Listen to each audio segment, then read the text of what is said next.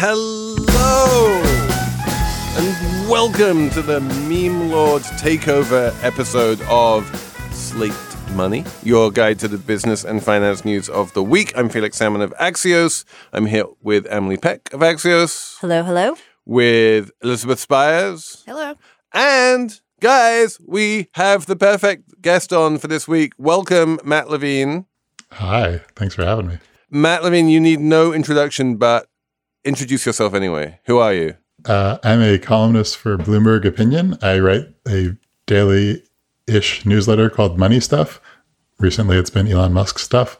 And I just published a long article in Bloomberg Business Week about crypto. Which is awesome. Everyone should read it. Go out, buy it in print if you can, because it looks beautiful in print. Those copies are going to be scarce, collector's items. You should make them into NFTs, obviously. Please don't make that joke. Sorry.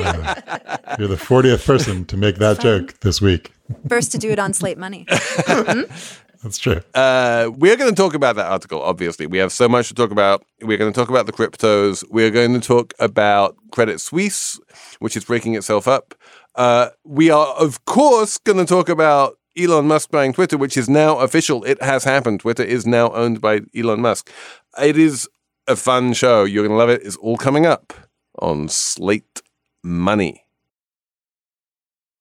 At Evernorth Health Services, we believe costs shouldn't get in the way of life-changing care, and we're doing everything in our power to make it possible. Behavioral health solutions that also keep your projections at their best? It's possible. Pharmacy benefits that benefit your bottom line? It's possible. Complex specialty care that cares about your ROI? It's possible. Because we're already doing it. All while saving businesses billions. That's Wonder made possible. Learn more at evernorth.com/wonder. Another day is here, and you're ready for it. What to wear? Check. Breakfast, lunch, and dinner? Check. Planning for what's next and how to save for it? That's where Bank of America can help. For your financial to-dos, Bank of America has experts ready to help get you closer to your goals. Get started at one of our local financial centers or 24/7 in our mobile banking app. Find a location near you at bankofamerica.com/talktous. What would you like the power to do? Mobile banking requires downloading the app and is only available for select devices. Message and data rates may apply. Bank of America N.A., member FDIC. Okay, so, Matt, it finally fucking happened. I know. I was not expecting no it to have happened by thing. now. We're recording on Friday morning. I figured it would be it'd be 4:20, but you know. Exactly. He would do the deal at 4:20 on Friday. In fact, he did it a day early on Thursday. Yeah. Not what I predicted. He was unusually swift, and then by Thursday evening, the top 3 executives of Twitter had all been fired, and Twitter is, as of this recording and as of listening to this podcast, now wholly owned by a meme lord. Ah! I mean, it does make sense that the person who values using Twitter the highest would now own Twitter. I mean, that doesn't really make sense, but it makes a kind of sense. He loves Twitter. Using Twitter is free. Owning Twitter costs, $44 billion. It's like $44 billion plus a free bank account gets you onto Twitter. I mean, plus a free Twitter account gets you onto Twitter. But he's very, very rich. And don't you have things that you find annoying about Twitter that you're like, I would change this, right? If you just owned it, you could just do it. So that was my original thesis of this deal is he just he wanted an edit button. He's like, I'll be to pay $44 billion for an edit button. Which I guess, so this is one of my questions for you. It's he agreed to pay $44 billion. Then it rapidly became obvious that he was overpaying. He tried to get out of the deal. He wound up doing the deal in the end. One of my theories all along was that the reason he kind of wanted to get out of the deal was because he didn't have that much money. Once the margin loan fell through and he had to come up with $33 billion of equity and he only managed to find $7 billion from friends and family, that's a non-trivial amount of cash even for Elon. But he seems to have found it. Yeah, Matt, what do we know about where he found the money? Not under a couch cushion, from a pal? So we don't fully know. I mean, most of it presumably comes from selling stock in Tesla, either in recent months, sort of around the time he signed the deal, or earlier where he, just putting money in the bank, or conceivably even last week. Like there's some speculation he might have done some selling. Sorry, not last week, this week, which would be disclosed next week if he had in fact sold any. Some of the money came from friends and family. It's not clear how much, and back when the deal was on, he disclosed $7 billion of commitments from, venture capitalists and Saudis and his buddies. But it's not clear that all of those came through. And it seems pretty clear that he got other money too. Like other rich people kicked in some money that has been sort of reported, but has not yet been disclosed. And I don't know if it ever will be, right? Like there's no real obligation to disclose it anymore. I assume that the number that he got in equity co-investors was kind of around $7 billion, but it could have been more. Could have been less. My favorite theory, which I don't actually believe, but it would be amazing, was that he paid for a huge chunk of Twitter with Dogecoin. Which there was this massive Dogecoin whale wallet, which at one point had like over $20 billion in it, and it's now been all sold off. I was looking at it, and all of those Dogecoin have been sold, and the total profit in that wallet was about $9.5 billion.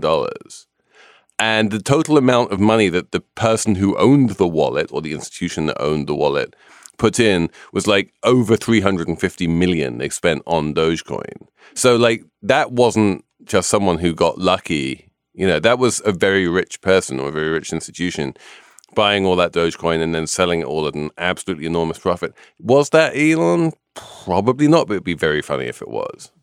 That would be amazing. That would be a great way to buy Twitter with your Dogecoin profits. And so I feel like for a while now, going forward, there's going to be a lot of like conspiracy theorizing going on about who Elon is really beholden to with Twitter and why it'll matter and all that. But aren't there just some banks too, kind of behind the scenes? Yeah, Twitter is now a highly leveraged company. He needs to pay, what is it, like $1.5 billion a year just in interest expense, which is more than Twitter's free cash flow. So good luck with that. So usually these things kind of all end in disaster, not for Elon Musk, but just for the company itself. It's just the layoffs, the cost cutting, blah, blah, blah, blah. It all ends in kind of the bankruptcy court or something. So this is something, Matt, which you've written about, and I love this so much. Is basically what happens if Twitter defaults on its debt. Are the banks going to come after Elon for, are they going to try and like foreclose on Twitter, or do they value their relationship with Elon too much to do that?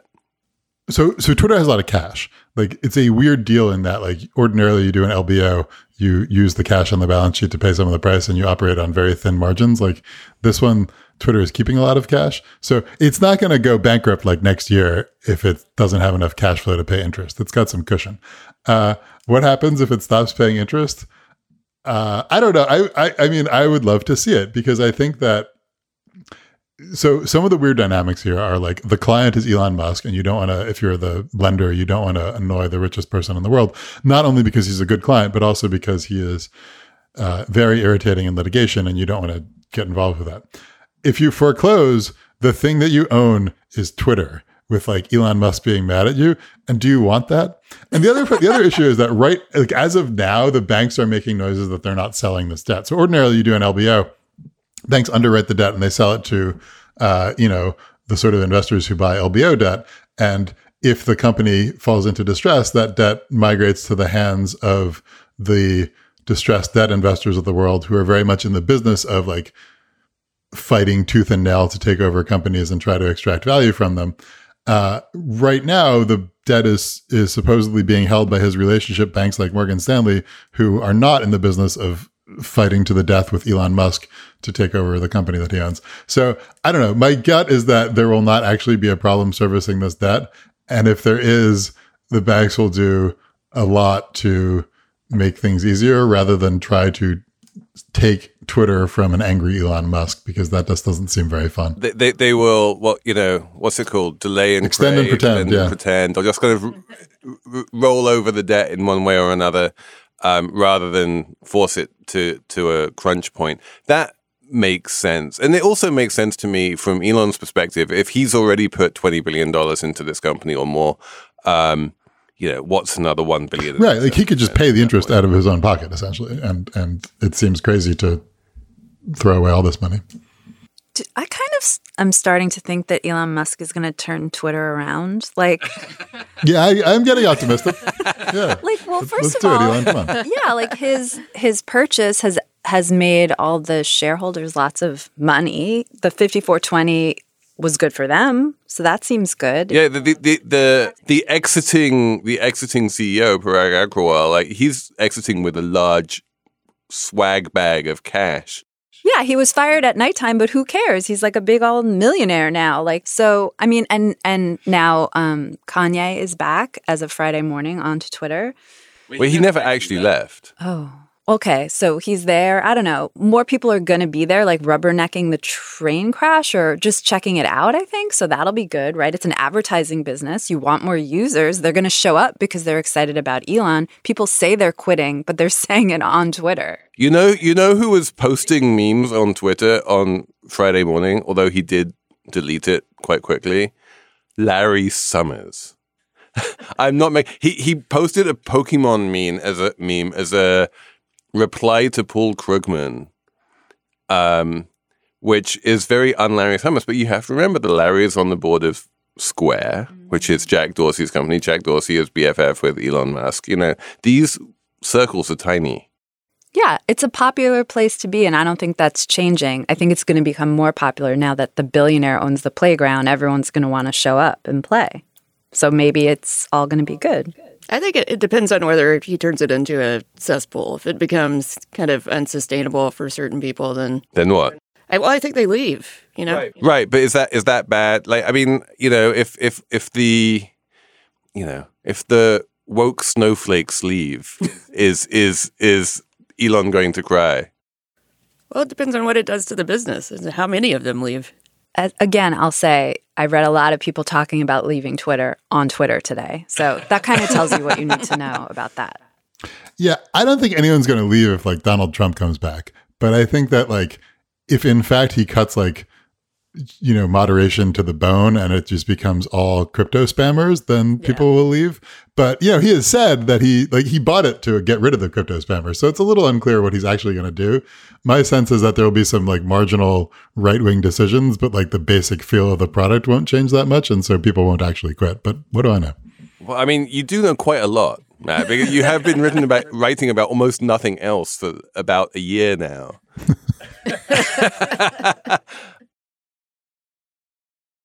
Apple Card is the perfect cashback rewards credit card. You earn up to 3% daily cash on every purchase every day. That's 3% on your favorite products at Apple, 2% on all other Apple Card with Apple Pay purchases, and 1% on anything you buy with your titanium Apple Card or virtual card number.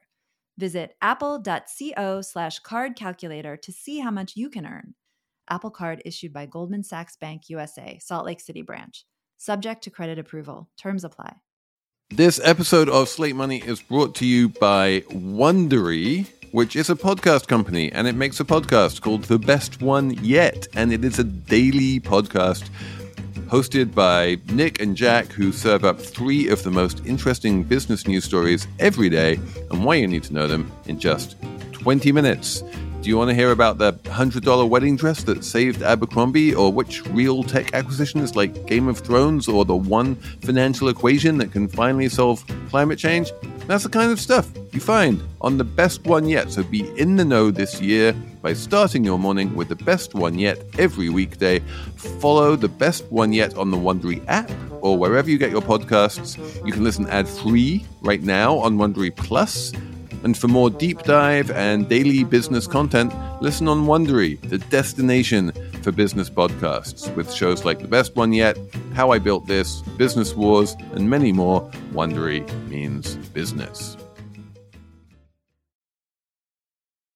I mean, we should actually talk about what the other thing that you managed to toss off in your spare time, which was 40,000 words of explanation of crypto. Like, yeah, that took you a couple months, right? You're not a complete robot who can do that overnight.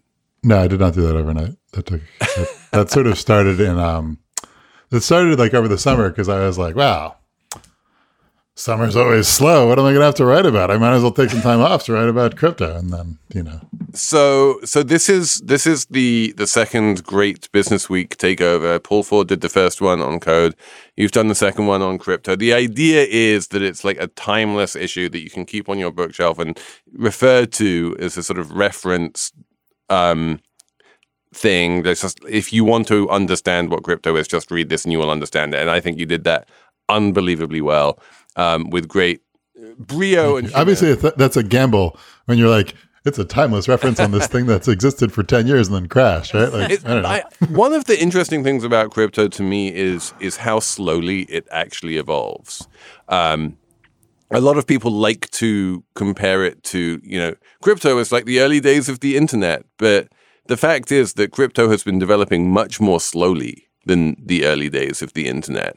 That if you go back and read the piece I wrote in 2013 about Bitcoin, some of it's out of date. Most of it kind of isn't, and I think honestly, what you wrote about the broad structure of crypto, how it works, why it exists, is going to be true and is going to be like basically not out of date for at least a couple of years. I hope so. I mean, like the risk that we talked about for it being out of date was like, crypto crashed from sort of like a 3 trillion-ish market cap to a 1 trillion-ish market cap, like over this year. Like if it went much further down, then people are like, I don't need a Business Week issue on this, trivial niche subject. So that one was interesting. Like, is that the reason why Business Week devoted an entire issue of this, why you devoted your entire summer to writing it, is just because there is a metric fuck ton of money in this and therefore it is important? I've always been kind of like an efficient markets guy. And I'm like, if like enough smart people are investing their money in it, like there's like, who am I to say there's nothing there? Right. I spent a lot of time talking about specific crypto things being like, wow, there's nothing there. But like, yeah, as a sort of rough indicator of like importance and interest, the fact that there's a ton of money in it is interesting. And frankly, if it's like not important, then the fact that there's a ton of money in it is even more interesting. Yeah, that's the difference between, Felix, you writing about it in 2013 and Matt writing about it in 2022 is like, crypto is here. Well, I mean, when I wrote about it in 2013, the news peg was, oh my God, the market cap of Bitcoin has just passed $1 billion. This is completely insane. And it's like, it just blew everybody's mind that this weird crypto thing could be worth $1 billion. Now. And now people are paying $9 billion in Dogecoin for Twitter. Well, exactly. Now, like literally you can have a Dogecoin wallet with one person can have a Dogecoin wallet with $21 billion in it. And kind of that's accepted as normal. And yeah, that's the thing. It's accepted as normal now. It's part of the system. It's part of the background noise. Yeah. Right, Matt? Now, it's not going away. There's been a big crash. There's been crypto winter. But I think you say in the piece, like, it seems to be sticking around. It's worth doing the big story on. Yeah, I mean, that's my sense. Like, people, like, it is now sort of like a through the cycle thing where, like, obviously a lot of activity in crypto, like, a year ago was like, people very naively betting that these lines always go up, but then they went down a lot, and people are still around, and people are still investing in it, and people are still like building projects and stuff, and so there's still like there's still something there even after like the sort of worst of the speculative frenzy came out. Although the big message of your piece is that there's not much there beyond purely sort of self-referential financial speculation. The amount of real there is way lower than all the people I was talking to in 2013 would have predicted at this point. I agree with that. Yeah, I agree with that. Right. I mean, when you were talking about like crypto moving more slowly than the internet, I think that there is a hype cycle, even as of a year ago, that was like, this is as much of a general purpose technology as the internet. This will transform every aspect of our lives. And I think that like where I come to in the piece is that this is like a much more narrow purpose technology, and it's like a financial technology. And as a person who writes about finance, I think that's interesting. And I think there are valuable things you can do with financial technology, but like it's not gonna change every aspect of your life the way like, you know, having all of the world's information in your pocket does. Yeah, that's what was really interesting about your piece. You were like, we had a real world for a long time, and then the financial system kind of grew along with it, and that's the financial system that we kind of know and think is real. And now we have this like internet world, and there's this crypto system growing alongside it. And then I was kind of thinking like, yeah, we do need the financial system and all the bankers and stuff, but they're kind of just like soul-sucking. We don't really need them for the real world as much. And your words, not mine.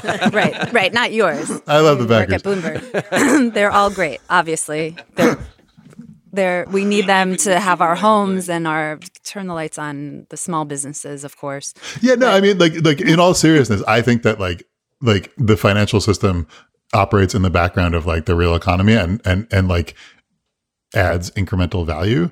And like, you know, I used to sell derivatives, and I was like, you know, like companies are building cures for cancer, and the way they can do that is by selling convertible bonds, and I like hedge those convertible bonds. And I think there's like truth to that. And I think like, you know, building a better financial system is not a trivial goal, and can potentially like be good for the world, but not in a way that like you feel every day in your ordinary life. But this is, to be clear, the other side of that bet, when you're saying like it's not actually being part of our day-to-day life, you are taking the other side of the bet that Mark Zuckerberg is taking, right? With his massive pivot to sort of. I mean, like, yeah, like sort of. Like there's like the concept of the metaverse and the concept of like crypto and Web3 are like entangled with each other, but they're not like identical, right? I mean, like Mark Zuckerberg is not saying the things that crypto people love to say about like, you know, owning your own information and sort of like having portable like NFTs that like track your attributes in the metaverse. Mark Zuckerberg is like, come to our, you know, walled garden product and like use our metaverse, right? Like those are different, like his metaverse is not like all that, you know, built around crypto true believer ideas. Do you think also I'm probably taking the other side of the bet.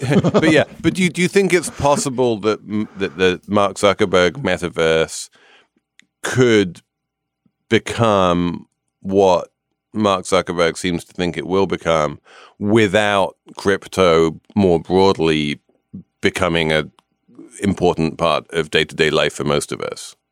Yeah, I think it could. I mean, I think that like, you know, like the internet exists, and then you build these like walled garden, you know, Facebook products on top of it, right? And like, I think that to Mark Zuckerberg, the bet is like something like some sort of metaverse will exist, and he wants to kind of build the walled garden first, right? I'm not sure he put it that way, and I'm not sure I'm even right about how I'm characterizing him, because like I don't know what he's thinking, but like it seems to me that like the Facebook bet is on, we need to own the next like walled garden of like the internet or whatever succeeds the internet, and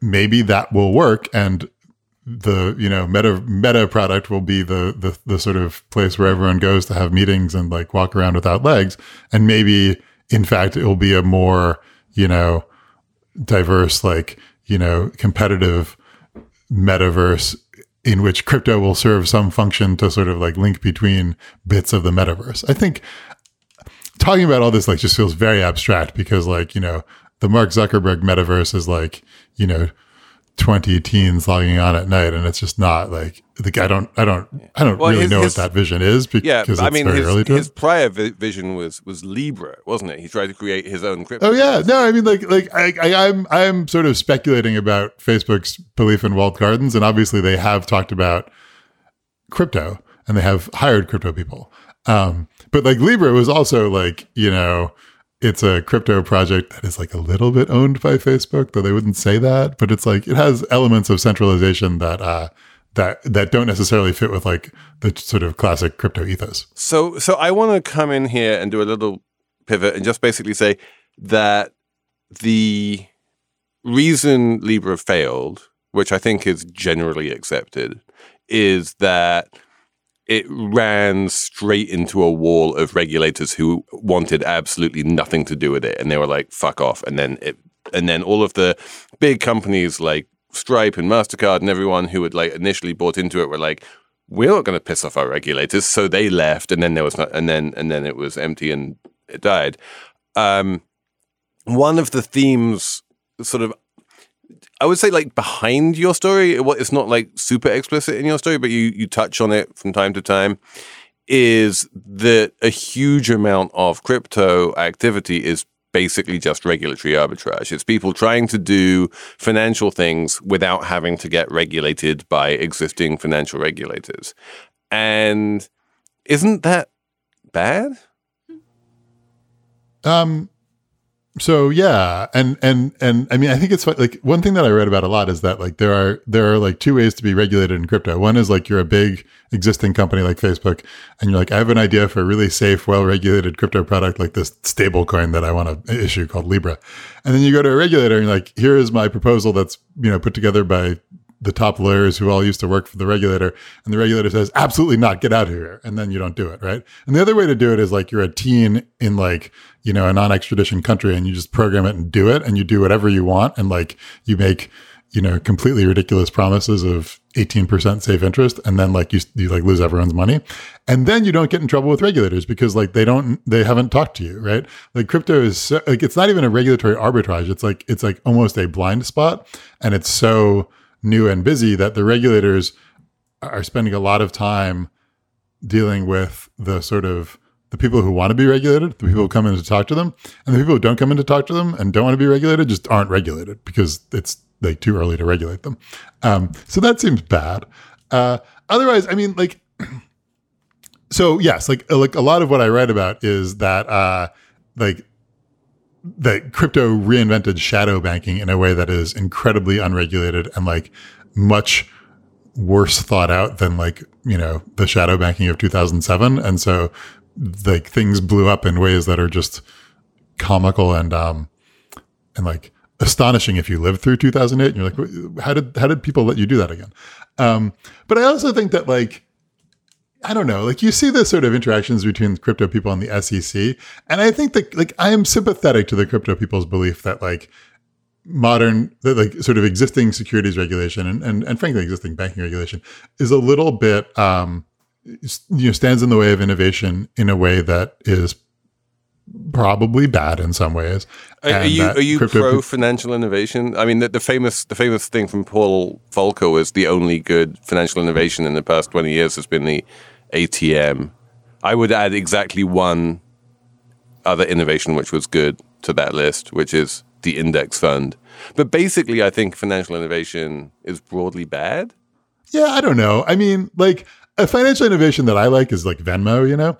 And I think that like speeding up the payment system in like traditional finance has been sort of, you know, pressured by crypto, where like crypto sort of tells the story of like, I can just send you money on my phone right now without having to, you know, write you a check and wait 3 days. And I think there's been some of that pressure from crypto. Yeah.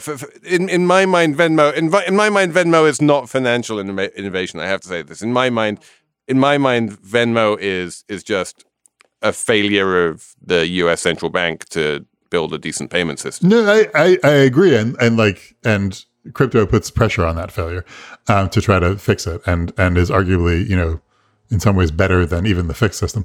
But I also think I just like financial innovation. Like I think that you know, having more cool financial markets is cool, and I realize that no normal people agree with me, but like a lot of people in finance agree with me.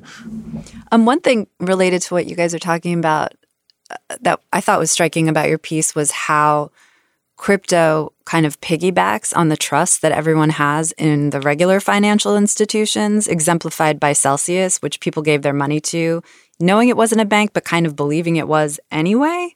So even as it's not regulated, it's kind of like piggybacking on regulation. I love that whole thing in your piece about trust, because there's such a deep paradox in the crypto world in that the whole edifice is built on mistrust, and like we can transact with each other without knowing who each other are, without trusting each other at all. And it's a trustless ecosystem, and isn't this great for reasons? And then the minute that it becomes, you know, basically around 2013 when I wrote my piece, that was when you started having people like Coinbase come along and say like, trust us. We will look after your crypto for you, and we will actually be better at looking after it than you will if you try and keep it on your laptop, which is true. And then everyone just started trusting institutions all over again, but they were unregulated institutions that probably didn't deserve that trust.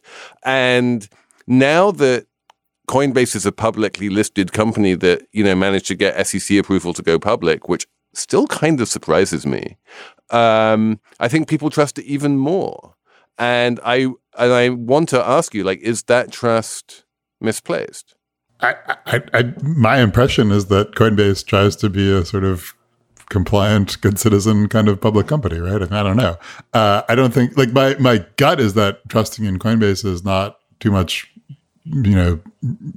more misplaced than trusting, Tesla to take your deposit and deliver you a Tesla. Is it more misplaced than trusting a bank? Potentially, banks are more regulated than crypto exchanges, but it's all the same. These guys are trying to do the right thing.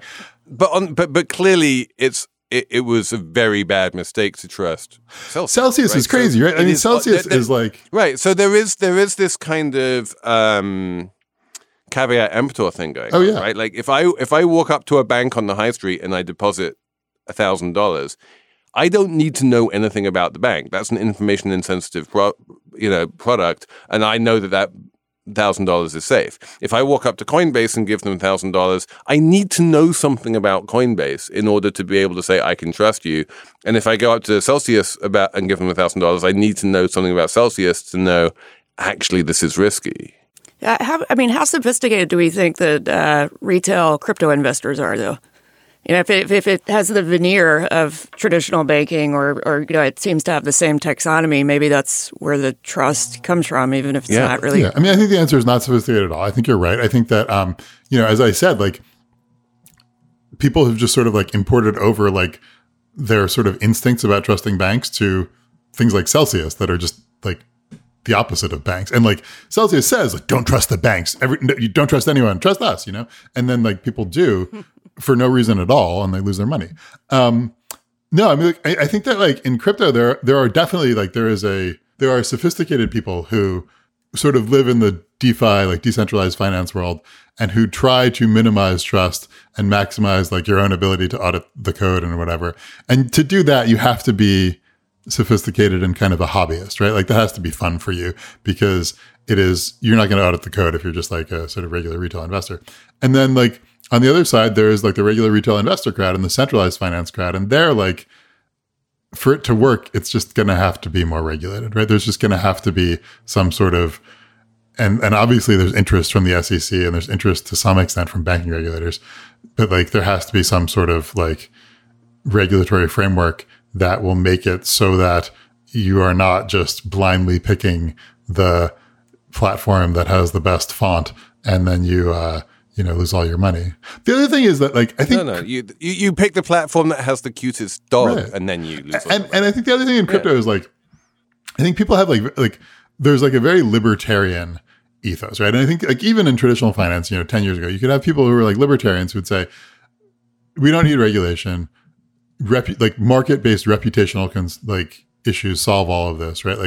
A bank that isn't careful with your money will get a bad reputation, and therefore no one will put their deposits in it. And it sounds sort of implausible, and it sounds implausible in crypto, and it is implausible in crypto, right? But I think that I think that there is a belief in the crypto world that reputation and market incentives solves a lot of this. Obviously, it didn't for Celsius and Voyager. I love what the number one thing I love the most about your piece is when you talk about this incredible word that's used in the crypto world to refer to reputation, which is soul. Oh, yeah. I wouldn't say that that's the word for reputation in crypto. I'd say that that's a proposal from a few sort of crypto thinkers, including Vitalik Buterin, to have some sort of persistent identity thing that is sort of bound up in crypto tokens on the blockchain, and they refer to it as soul-bound tokens. And you have a soul, and it's just it's an endlessly fun thing to write about because it's they say in their paper, they're a musician could issue a song from his soul. And like, that sounds so good, you know? And it's like a, you know, defined technical term about the blockchain. But you're like, oh yeah, a song from your soul. Can I say one more thing about the metaverse, just to go back for a second? Please do. I'm here to say I live in the metaverse, Felix. Wow. You live in the metaverse, Felix. I wake up every day and in the real world, and I have my coffee. Then I go and I open my laptop, and for the next 8 or more hours, I'm in the laptop, I'm in Slack, I'm on Twitter, I'm in my email a little bit, living my digital life online all freaking day. And I think that happened to everyone on steroids in the pandemic and helped make crypto a bigger deal, helped make all this stuff a bigger deal. And I think like it makes sense what Mark Zuckerberg is doing. I mean, no one wants to live in his walled garden, as Matt calls it. But like, if you think we don't already live in a metaverse, you are incorrect. As I said in the introduction to my newsletter today, 2 places where I have lived a large part of my life just got taken over by a Gen X gazillionaire. One of them was the United Kingdom with Rishi Sunak, and the other one is Twitter. Yep. And I have lived a lot of my life in and on Twitter, and that is true. And I managed to do that very easily and very well without any crypto. And I think this is important, right? Your point is absolutely true, that we do have very vibrant, very important digital lives, and we spend huge amounts of time investing in our digital personae and our Twitter, you know, avatars and all of this kind of stuff. And you don't need crypto for any of it. It's completely unnecessary. So, and to Matt's point, you probably don't need crypto for the Facebook metaverse thing either, Horizon or whatever it's called, right? So what is the point of crypto at that point? I think it's to add .eth to the end of your name. Congratulations on your .eth account, Matt. Oh yeah, I couldn't get Matt Levine. Someone else got it, I think, like to squat on it for me, but I don't think it's like another Matt Levine. But I don't know. When you need mealtime inspiration, it's worth shopping Kroger, where you'll find over 30,000 mouth-watering choices that excite your inner foodie. And no matter what tasty choice you make, you'll enjoy our everyday low prices, plus extra ways to save, like digital coupons worth over $600 each week. You can also save up to $1 off per gallon at the pump with fuel points. More savings and more inspiring flavors make shopping Kroger worth it every time. Kroger, fresh for everyone. Fuel restrictions apply. This is the story of the one. As head of maintenance at a concert hall, he knows the show must always go on. That's why he works behind the scenes, ensuring every light is working, the HVAC is humming, and his facility shines. With Grainger's supplies and solutions for every challenge he faces, plus 24/7 customer support, his venue never misses a beat. Call quickgrainger.com or just stop by. Grainger, for the ones who get it done.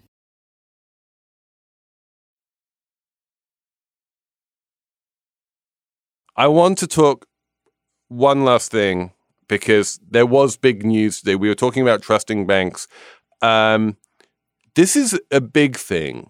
There are, depending on how you count, roughly 9 bulge bracket banks in the world. And one of them came out this week and said, we are breaking ourselves up and we're not going to be a bulge bracket bank anymore. This is like a voluntary breakup. Have you ever seen that before? I feel like all of the European bulge bracket banks have been saying things like that for years, right? I think there's been, I mean, this is a particularly real one, but like I think there's been sort of a retreat from universal banking by some of the big European, universal banks, where they're like, we're going to specialize a little bit more. But this is a big one. The news is that Credit Suisse, which really is a big universal bank, or has tried to be, it bought a massive U.S. investment bank called First Boston in 1990. It has a huge wealth management arm, of course, because it's Swiss, and it does basically everything for everyone. Came out this week and said, we are breaking ourselves up into 4 parts. We're selling off a large chunk of financial innovation, securitization stuff to Apollo. We are setting up a bad bank with like emerging markets and stuff where we don't really want any of that business and we're just going to run it down. And then we are going to basically split the rest of us in two. We're going to have the asset management and the sales and trading in one part. And then we're going to take all of the real investment banking stuff, give it to Michael Klein, let him spin it off as this resuscitated First Boston name, and it's going to be a boutique. It's going to be like Jefferies or Evercore or something like that. Like definitely not bulge bracket, which is something which it's something which you do if you are a sort of sum of the parts investment banker like Michael Klein, and you're like, if you add up the value of all the component parts of Credit Suisse, they're worth much more than the whole thing as a whole. So what we do is we split it up into its parts, sell them all off individually and create value that way. You only do that when the share price is in the toilet, which it is. And it fell even further this week. So? Matt, Emily has a question for you, which is like, why should we care? Yeah, that was the only one. I wrote down, why does it matter to the normals? Like, I didn't even know Credit Suisse was an option when I was choosing a bank, whenever it was. Well, I mean, it's not for you. It is in Switzerland. I don't think it is. You're not Swiss. Okay, so why should normals care? It is if you're like a rich tax evader. No. Right. If you need a wealth manager, which I definitely. Why should you care? Yeah, why should people care about Credit Suisse breaking up? What does it tell us about, I don't know, the future of big banks, or why do European banks not want to be big anymore? I don't know. Man, or does it not I'm matter? the wrong person to ask. I think Credit Suisse has had a string of scandals. I think, to the point about trusting banks, it is like, it's hard to run a big bank, and like, I was thinking, Felix, you were talking about like the sum of the parts. Like, I think that the view is, and I wrote about this week, there was a widespread view that like these parts add value to each other, right? That like being a wealth manager helps you in investment banking. Being an investment bank helps you do sales and trading. All these things, sort of send business to each other, and the businesses work best together. And so the thing is worth more than the sum of its parts. And now Credit Suisse is worth less than the sum of its parts. And the reason for that is that like these businesses also like bring danger to each other. Like if you have a trading business and the trading business loses a ton of money, then like your investment bankers don't get paid, right? If you have a wealth management business and the wealth management business is like abetting some light frauds by like selling some like Greensill notes to its clients, then like the investment bankers don't get paid, right? Like everything is like kind of like the worst business is what controls the narrative and also like the profits of the company. And so they're splitting them off so that like the worst business is less likely to affect the other businesses. I don't know. I mean, like one thing it tells you about is like the sort of like risky and scandalous nature of banking, even, whatever it is, like, 14 years past the 2008 crisis, where like it is hard to kind of get all the engines going together so that you can have a big bank where everything is adding value to everything else.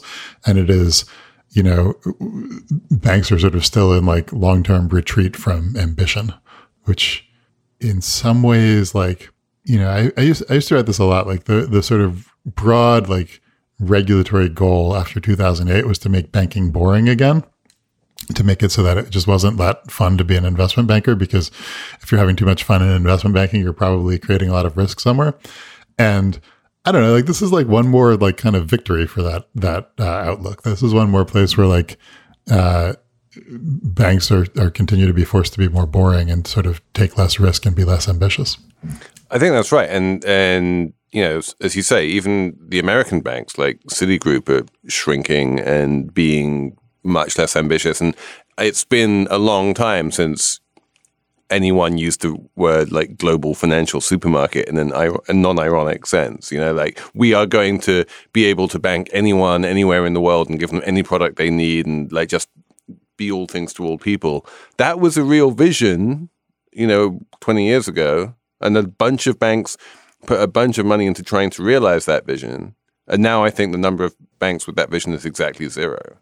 Yeah. I mean, my old employer, Goldman Sachs, spent a few years recently ginning up a retail business, which, is like the least sexy, risky form of like expanding your approach to banking, right? It's like we're going to give people savings accounts, right? Like that's not like the sort of like swashbuckling derivative trading that I remember from Goldman. But also like they're sort of retreating from that ambition anyway. They're like, yeah, that was. As one of New York's foremost Goldman Sachs-ologists, what do you place the probability at that they will ever actually release this long-awaited checking account? I don't know. There's a bank called Marcus, which included up until about a couple weeks ago, it included things like the Apple Card, and now the Apple Card has been spun off into a different division, and now it's just like these savings accounts, which are unbelievably boring. They're really boring. I have one. I like it. Matt has one. Yeah, I don't know why they'd get into checking accounts. Like a checking account, like that's like then you're like a real retail banker, right? Then you got to like. Then Elizabeth Warren's getting mad at you because your overdraft fees. Right, you like charge one overdraft fee, like you're done. Like, you can't do that you can't charge overdraft fees if you're Goldman Sachs. Yeah, I can guarantee you that if Goldman Sachs ever launches a checking account, it will not have overdraft fees. There was some article about them doing consumer loans and like not foreclosing on them because they're like, we can't go into collections. We're Goldman Sachs. Exactly. We should have a numbers round. Elizabeth, do you have a number? Yeah, my number is 1,200. And it's the number of times you toggle between apps, or most people toggle between apps during the day. For me, that sounds low. I feel like it's like 4 times that. So much. Yeah. Emily? Okay, my number. Oh, we're excited about this. I'm so excited about my number. I've been thinking about it for like 2 weeks. My number is 40. That's how many years ago Halloween was almost canceled. Dun, dun, dun.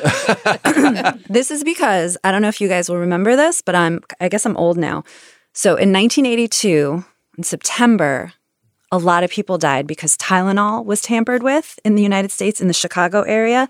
Someone opened up these capsules of Tylenol and put cyanide in them, and all these people died, I think like 7 people, and it was like a huge panic and scare, and Johnson & Johnson, which makes Tylenol and was the top-selling painkiller of that time, tanked. It was a massive corporate scandal. They had to recall all the Tylenol. It was wild. Now, why am I telling you about this when it's about Halloween? Because... Is this something about razor blades and apples? Yes. Fentanyl and candy. Yes. So people have always low-key like freaked out about Halloween sadism, I think it's called, where like people are like, everyone's tampering with the candy. But it really reached like a total fever pitch in 1982, 40 years ago. That's my number. People were like, they can mess with the Tylenol. They can mess with anything. They can mess with our food. What are they going to do to the babies, the children? Keep the kids home. And like several towns even canceled trick-or-treating. And I remember, because in 1982, I was like prime trick-or-treat age. And I remember like after that year, like, and this could be, I'm conflating with my age and growing up, but like trick-or-treating was not the same for a really long time. Like far fewer kids would go out because there was so much fear over the candy getting messed with, which, P.S., it never gets messed with. It's just rumors. Yeah, the police department in my hometown used to x-ray people's candy because obviously... I have a fentanyl test kit for my candies this year. You don't have to worry. You can eat all the little mini Snickers you want. You don't have to x-ray them or open them or anything. It's gonna be okay. People go out on Monday and enjoy your trick-or-treating because it's safe. And so is and I think so is Tylenol now. They don't make capsules anymore, and their comeback from that scandal is like taught in the business schools. I can tell you with 100% certainty that I have never died after taking Tylenol. I don't. It's true. He's alive. I see him right now. My number is 2.6%, which is a number which I feel maybe kind of got lost in the noise this week a little bit. But that was reasonably decently healthy GDP growth in the third quarter, which came out this week. All of the people talking about we're in a recession, like kind of no. We grew by 2.6% in the third quarter. Like it's very hard to be in a recession and grow at the same time. But yeah, just like, worth noting. But isn't there like, didn't people write things that were like, if you look under the hood, though, it's actually because imports were down. And if you look at the housing numbers, they were really terrible. So, well, I mean, on the one hand, housing is terrible, right? Housing contracted at like a 26% rate or something in the third quarter. But that just shows how healthy everything else is. If you can eke out a 2.6% growth rate, even with housing imploding as much as it did, that's pretty good. All right, Matt, take us home. My number is 1.5 billion, which is the amount, $1.5 billion. That's the amount that Forbes estimated Kanye West's or Ye's fortune went down this week. Oh my God, I love wealth estimates. Yes. He went on an anti-Semitic tirade and got his Adidas contract canceled. And which, by the way, he had been trying to get out of already unilaterally because he didn't like the way they were dealing with him. Like the whole, yeah. Thank you for this number. I appreciate it. Yeah, you and I think, have both written a lot about like how celebrity net worths get calculated. And as I wrote this week, like there's like a crossover point where like at some point your net worth is kind of your bank account, and then when you get big enough, your net worth is like Forbes' estimate of your future earnings. And here, he didn't lose any money, but he lost a stream of future earnings that was, in like the $150 million a year area. And so that got capitalized into a $1.5 billion number. So he was a billionaire, and now that has gone away and he's no longer a billionaire. And to the question of like, how did Elon pay for Twitter? There's so much talk about how much money is Elon Musk worth, as though we know. We have no idea. We just we know some things, like how many shares of Tesla he owns, but there's a lot of things we don't know, like how many Dogecoin he owns, and a lot of it is just made up. But yeah, I do need to quote Kanye West on Instagram because he's on all of the socials still. He put this post up on Instagram saying, "Ari Emanuel, I lost $2 billion in one day, and I'm still alive." So Kanye believes that he lost $2 billion in one day. I think I mean, he did, right? I mean, he lost this, he lost $150 million a year for 20 years, right? I mean, like, sure. It's not untrue. Yeah, lies, damn lies, and celebrity net worth estimates. Matt, thank you for coming on. It's been a privilege for all of us. It's awesome to have you on the show. Thank you for having me. And everyone else, thanks for listening. Next week, we have another great special guest. Rana Foroohar is the great columnist for the Financial Times who has a new book out called Homecoming, all about post-global economics. And send any questions for Rana to slatemoney@slate.com and we'll ask her. So that's the thesis. That's what we'll talk about next week when we will see you back here on Slate Money.